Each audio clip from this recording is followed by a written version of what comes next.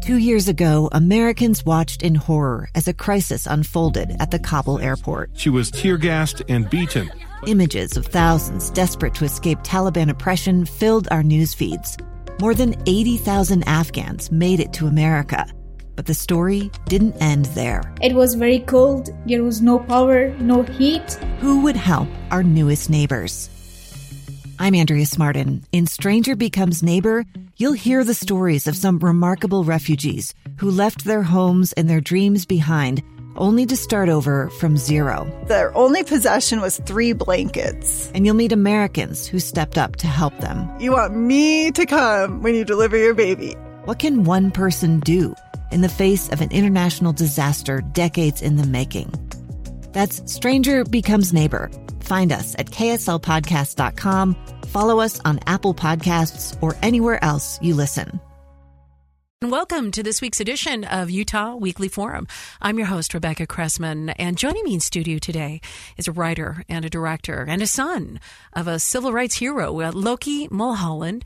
And Loki, you are with the Joan Trumpauer Mulholland Foundation. Mm-hmm. Lots of different topics and titles right there. Right. But for me, you're a hero. You tell the stories that need to be told, that are missing in our collective history. Mm-hmm. And I think it's wonderful that I'm actually interviewing you during Black History Month. Mm-hmm. And we're going to talk about a couple films. You've had films behind you, but you've got After Selma and The Evers coming up. So First of all, your mission to become a filmmaker began when? Star Wars. You saw that? Yeah. I can think back. I know how old I was when Star Wars was out. I remember seeing it in theaters. No, it was this realization that, wow, the power of film. And, growing up, my mom would never let us watch sitcoms. She just couldn't stand the canned laughter. So it was always PBS. There's only 4 channels anyways. And if we were going to watch a show, we also had to iron our clothes and fold our laundry. That's after you aim the rabbit ears on the television. Yeah, totally, Sure. dial it all in. Mm-hmm. And so, I grew up on a heavy diet of, Wild World of Animals and those sort of things. And just these stories that were out there and just the power of film. So I knew at a very early age that's what I always wanted to do. You dream of wanting to do Star Wars, and then you mature, right? And so, and of course I would love to still do Star Wars. Well, and then sometimes the stories are actually a part of your own family history. And I mentioned the Joan Trumpauer Mulholland Foundation. Right. Joan Trumpauer Mulholland is your mother. Yes. Yeah, she's this civil rights icon. She was mom, right? We still had to do chores and everything else.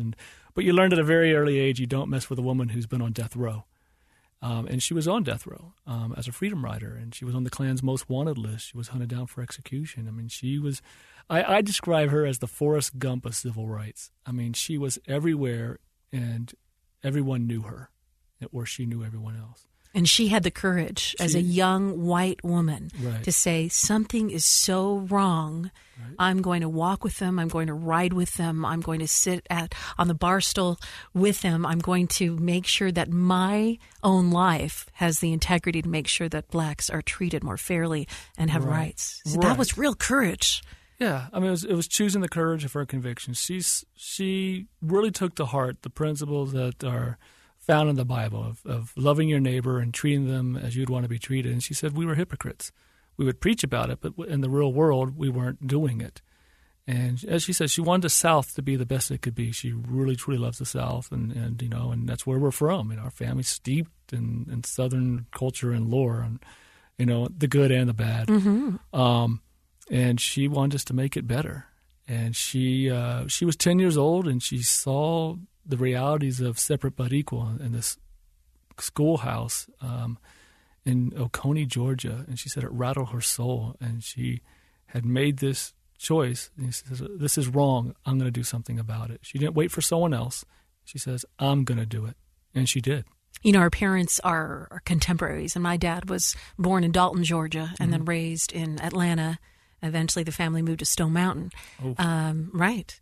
Yeah. And so he has stories. And so when I had the chance to sit at a screening of the film, the very first film that was dedicated to unveiling the history of your mother in the civil rights period of time, it was it was a little bit so resonant to me. I mean, not only do we hear about these things and read about them in history books, and hopefully we're constantly lifelong learners, so we're wanting to learn more and more. What are people talking about with Black Lives Matter? Right. What's happening with this? It was also like her voice, the sound, the time period when she was living. That's when my father lived and experienced separate but equal as well. Right. Mm-hmm. And yet she took the steps to try to change that. And what shocked me, what I found out, I mean, I was born after the movement, but we grew up with civil rights people coming to the house. These were family friends and so forth. And I didn't realize that people didn't know this stuff. And so when we did a screening in Oxford, Mississippi, this is Ole Miss, James Meredith, 20,000 troops were called in to allow one person to go to school. They call it the last battle of the Civil War. And students there, college-educated kids, were telling me, we never learned any of this. And I just was like, I just couldn't figure that out. So I formed a foundation, and we exist to end racism through education is what we do. And the films and the books and the curriculum that we provide about the civil rights movement and so forth all play into that. Ending racism. Mm-hmm. And it's a powerful goal, an important one. You have a couple new films coming out. Yeah, After Selma and The Evers. Let's talk about that because we'll have about 15 minutes left together. So let's talk about After Selma, because Selma the movie, for those who haven't had time or weren't directed or didn't choose to go back in time to understand the role of Selma, there was a big movie about it. So now where we are with After Selma. Right. So Selma's a city in Alabama. It's the Edmund Pettus Bridge. Selma is the icon of voting rights in America. This is when everyone finally got the right to vote. Now, 2020 is going to be the anniversary of people say, well, women got the right to vote. Hold on. White women got the right to vote, right? It took 1965 and the Voting Rights Act for everyone to get that right. And so Selma became this icon of this. And the film Selma seems to trap us in time. And this idea that, just the beauty of the town and everything, and here's this right, and now we do this. And so I titled the film After Selma, one kind of a nod to the film, but also to this icon of the bridge and the town. Because what happened after everyone got the right to vote? Selma decayed. White flight took place. The economy crumbled, and that is a reflection of our voting rights today. I think the thing that shocks people the most when they watch the film is they say, I had no idea that how concerted an effort this was. In other words, so even though the law was passed saying, blacks and those people of color can now vote, that's the year I was born, 1965. And however, there were efforts made and continuing efforts to suppress, to keep them from voting.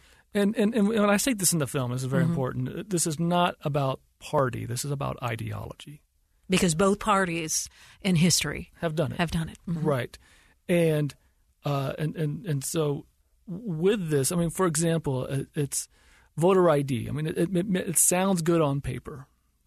Let's protect the integrity of the vote with a voter ID. But what most people don't understand is that in a lot of places, the DMVs only open one day a month. Or like in Texas, a third of the counties don't have DMVs, and so you have to drive 250 miles just to get a driver's license. And so there's all these barriers put into place to keep people from voting. Whether it's gerrymandering or mass incarceration, and there's this list. And so the film, what it does is actually takes all these little pieces, and you might hear a little thing here and a little thing there, and go, "Well, that's just that." But once you put them all together, string them all together, and see how this all works, it's frightening. Well, and for those who've just joined us, this is Loki Mulholland. He is the director. We're talking about a film After Selma. We'll also be talking about another film called The Evers as well. But what I wanted to point out is the thing about films and artistry is that most of us can only have conjecture based on our own personal experience. So we might hear voter suppression, somebody's got to drive. Well, in my experience, the DMV's 10 miles away. I can take a bus or whatever it may be. It can't be that hard for people to get voter ID. And for the thing that films do for me is it helps me pause for a minute and actually enter the life of the reality of someone else. And then my perspective changes because all I'm going off of is my own personal experiences. Right. And yet those are limited. They cannot be applied to everybody else's experiences. My life is this. That doesn't mean someone else's is different. Yeah. Is not different. Yeah. Right. Yeah. And so in the film is Joanne Blackman Bland, 11-year-old. She was 11 years old when she was on the Edmund Pettus Bridge on Bloody Sunday, and that's when the horses were charging and the tear gas and the famous image. It was almost a war to keep them from voting. Yeah. Yeah, and the famous image of John Lewis, Congressman Lewis, getting beaten on the head by the police. She was 11 years old. She'd already been arrested 13 times, and when she was attacked, and she's not old enough to vote, but she knew what what was right and the rights that she should have. She's still a warrior. She still lives in Selma. She's still fighting the good fight. And then there's Carol Anderson, who wrote the New York Times bestselling book, White Rage, and One Person, No Vote. And so really it's centered around these two African-American women sharing these stories and talking about voting suppression. So, and where will we see this film? it's available now. Okay. You can watch it on Amazon Prime. After Selma. Right. Or, you buy the DVD, go to the website, and find all those things. And again, the website, it's part of the Joan Trumpauer Mulholland Foundation. So what's the website name? TheJTMFoundation.org. TheJTMFoundation.org. I can remember that. Yeah. That's nice as well. We have a film festival coming to town. Yes. And is it the Evers that will be shown? The Evers will be there at the LDS Film Festival. I think it's their 20th year, as a matter of fact, at the Sierra in Orem. This is going to be the Utah premiere. We were fortunate to do this film together, my foundation, along with the Medgar Murley's Evers Institute, and Studies Weekly, which is a local education company here in Utah. That was the founder, Ed Rickers, was passionate about this story and wanted to make sure it was made. For those who are remembering hearing that name, Medgar Evers, but they can't remember us, tell us about Medgar. Medgar is the first of the 3 civil rights leaders that was assassinated. We hear about Martin, we hear about Malcolm. Medgar was the first, and on June 12, 1963, he was shot in the back by Byron Della Beckwith while standing in his driveway. And in his hands were T-shirts that said, "Jim Crow must go." His children were there. His wife was there. He died in front of them because he wanted equal rights. He just wanted his family and his people to be treated the same as everyone else should be treated. And for that, he was killed. My mother worked with Medgar. She was part of the sit-in, the Jacksonville War sit-in, which he helped organize with John Salter, who's in that famous photograph with my mom and Ann Moody. And almost every one of you have seen that photograph. Right. Mm-hmm. Black and white, sitting at the cafeteria table, bar. Mm-hmm. And when she was, when she would be down on Lynch Street and, working in the different offices, she would go to Medgar's office at NAACP office and help, whatever work needed to be done. His daughter and I, Rena Evers, we met several years ago. And, actually at the first screening of An Ordinary Hero, the story about my mom, where we actually talk about Medgar. And from there on, we just had this unique relationship as children of civil rights icons, and the shadow we live under, but also the importance of continuing that legacy, that work in the ways that we can, not necessarily how they did it, but what we can do today with the gifts that we've been given. So we, for the past several years, worked together to put together this film. And it's really actually the film is... What is the film's arc, the story of it? The story is really about this family. It's a love story. It's a family story. And the poster art is actually of the house. The house is this historic site now. And when you go there, it's a museum. But I wanted people to go there and see, after watching this film, these places, these were real people. People, laughed here, they cried here, they loved here, they danced here, they got spanked there, all these things, right? So, these were families, real people. And it's a family love story, and the perseverance and the desire to continue to press on despite the tragedy. It's just a great example of the true American experience. I'm going to use a term, and I want you to correct me if I'm wrong, because when I think about the assassinations, the murders of these civil rights leaders, I look at it as a form of terrorism. It wasn't just to remove Medgar Evers. Send a message. It was to send a message. Right. The message was, we're here. We will stop you. We will do whatever it takes to maintain the status quo, to keep this way of life in the South, which was, segregation and Jim Crow at all cost. It's remarkable to think about. This man was, Byron de la Beckwith, was returned home a hero. He would get steak dinners, and he would brag about it for 30 more years until Jerry Mitchell, who's got this remarkable book that just came out called Race Against Time, unearthed some evidence that the state of Mississippi was playing both sides. They were funding not only the prosecution but also the defense. And so because of that, they were able to retry him, and eventually he. And that was recent. How many years ago? It feels recent. Now, again, I said I was born in 1965, so we'll just say recent history. Recent history, yes. Yeah. And it was delayed justice. Right. It was delayed justice, but justice still served. As a young man who grew up in the South, and you didn't see things separate but equal. No. I mean, for me, it was. Well, I mean, I grew up in the 70s and 80s, so we were supposedly beyond that. I mean, but segregation still existed, just not in the form of. It was more societal, psychological. People still stayed in their own neighborhoods, but schools were integrated. We didn't have separate bathrooms and those sort of things. But you did have separate neighborhoods when I was in my age group. Sure, with the GI Bill, right. You had certain people of minority ethnicities that were not able to buy land in the little neighborhood, the humble neighborhood that I grew up in, that was funded so often by almost every man on my street had served in the war. Well, the GI Bill guaranteed that the government, the government would guarantee the money if you could get the loan. Well, where were you going to get the loan at, right? And today we're still a hyper-segregated society, right? The most segregated schools in the country are actually in New York City, which is the most diverse city in the world. The challenge we have today is I say this a lot when I'm doing screenings and so forth, particularly on a film I did called Black, White, and Us about racism through the lens of transracial adoptions. And in that film, there's this phrase that says, "Believe me," just believe me. So when your friend of color says, something happened to him, the police did this or someone did this, just don't try to write it off. Maybe that's not what they meant or this, whatever it might be. Just believe them, right? Be a real friend. So I ask, because every white person has a friend who's black, right? That's kind of, it's a joke. Right, where they say, oh, no, I can't be racist because I got a friend who's black. Right. How good of a friend are you, right? And that's where we need to be. We need to have real, authentic relationships, not just merely a coworker, not just someone on Facebook, but real relationships with people. Where you care about the experiences that someone has just communicated to you. I was reading something today, and because I'm always learning, right? And the most recent book I read was Waking Up White, which was a great starting point for our book club to have great conversations.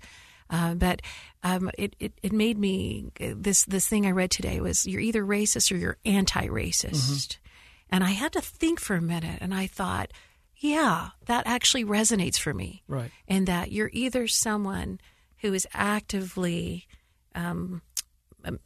embracing racist division and prejudice, or you're someone who works against that, right? Who stands against that, speaks up against that, right? Well, and you have unconscious bias as well. I mean, there's we all live in America. We're all fed the same diet. It shocks people when I tell them my mother still has racist tendencies. Right? How's that possible? Right? Well, she didn't know the N-word was a bad word until she was 13. But what she does is because of everything that she's been fed through the media and everything else, and and whatever experiences, conversations down the street, neighbors and friends at school, and all of that. That all has an impact. And so when something happens, she stops and thinks about it and goes, wait a second, why did I think that? Why did that come to mind? And how to actively actually disengage from that and to rewire the way she thinks. And, at 78 years old, she still has to do that. But it's the fact that she's willing to do that and recognize her imperfections. Coming back to this idea of this authentic relationships and stuff, this comes back to the core of love thy neighbor, which is what my mother, took to heart. When her Sunday school teacher, who was John Glenn, the astronaut, Who has a chance to have John Glenn be their Sunday school teacher? And then you go to Sunday brunch with John, his family and minister. But taking those words to heart and actually applying it and going beyond yourself to like as you were saying, to really recognize the experiences that other people are having. They might not be your experience. You might not have that. It doesn't mean someone else isn't. And we have to be willing to go beyond ourselves, to get uncomfortable, and and some people say just go there, right? And accept the idea that we just don't know everything. It's really scary when we hear the term racism, right? Or racist. Right. Our first thought is to put our hands up and say, no. Not me. Not me. I'm not a part of it. My family wasn't. And that's because we may misunderstand what racism and racist ideology and perspectives are. So traditionally, the reason this always seems to become as an issue is that whites and blacks see racism differently. Whites see it in black and white photographs, right? They see it as, the Klan wearing hoods and burning crosses, and they see it as bad people. Bad people are racist, and I'm not a bad person, so I can't be racist. I'm not burning crosses. I'm not sitting there, blowing up buses or whatever it might be. So thus, that's not me. African Americans understand racism from an institutional standpoint. Let me give an example. So slavery, for example, is, it's an individual owning another person. Well, I never owned any slaves, so that's not my problem. So they said, well, that was in the past, right? That's what I call in the film The Uncomfortable Truth, the I never owned any slave syndrome, right? And so that's our out. What they fail to recognize is that why was that person allowed to own someone else? That's the institutions, the government, and so forth, that allowed slavery to take place, that allowed Jim Crow to happen, that allowed the GI Bill to discriminate, to allow all these things to take place. And the impact of all of that continues today. And yes, while I might not have participated in that, I definitely benefit from it. And if I'm benefiting from it, that means someone else, is not. And it's our role as Americans to make sure that everyone is treated equally and has the same access as everyone else. So thus, after Selma, and when it comes to voting rights, and the ideas in the film The Evers, about being able just to live your life. And, I keep going back to what you said. We have just a couple of minutes. And again, this is Loki Mulholland. He is a film director and a writer, and he has a podcast now, and that's called The Uncomfortable Truth. Mm-hmm. All right. So people can find that, and you'll have weekly shows? Or Yeah, it's a weekly show, and it's a conversation between Lou Von Brown and I, who's a freedom rider who grew up in Mississippi, lived in a different America than I did. My mom was the first white woman he ever trusted, because when he grew up, Emmett Till was killed, and that taught him a valuable lesson about relationships with white women and black men, right? But we've had this is a relationship, that's a very authentic relationship that's been built over several years since the film and so forth, and this becomes this dialogue that, that should be taking place. And we just run with it. Just the different topics about race and racism and reparations or Black History Month or whatever it might be, and that's what's taking place with it.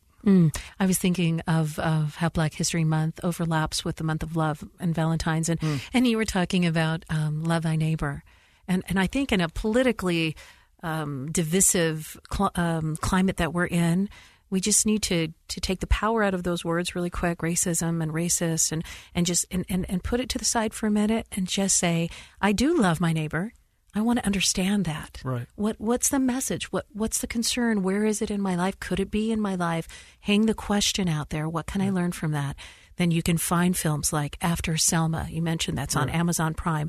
Loki Mulholland. You can look for The Evers, not only at the LDS Film Festival, right? But where else will we have a chance to see the Evers? Well, it's not out yet. Okay. So yeah, it's, so this is going to be your moment here in Utah to watch it for right now. Do you know the dates when we can see it at the LDS Film Festival? At the LDS Film Festival, it's going to be at 6 p.m. on February 27th. I'm going to be there, by the way. Oh, wonderful. I'm going to make sure that I see that. Yeah, but my husband, who I admire so much. And the podcast is called The Uncomfortable Truth. And we'll look for that. Before I let you go, any final thoughts? I do have a final thought. You know, I've had this discussion several times. I don't want to sound pretentious or anything, but with Ruby Bridges. She's a family friend. Just happens to be that's just kind of how the people of the movement work together and and know each other. And she doesn't talk about racism when she talks with students. I said, well, what do you talk about? She goes, I talk about love and hate because that's what I saw. That was the difference that I saw, and that's what she really dives in on is, how do we move away from hate and move towards love? That's powerful. Loki, thank you. Thank you. For dedicating yourself to ending racism.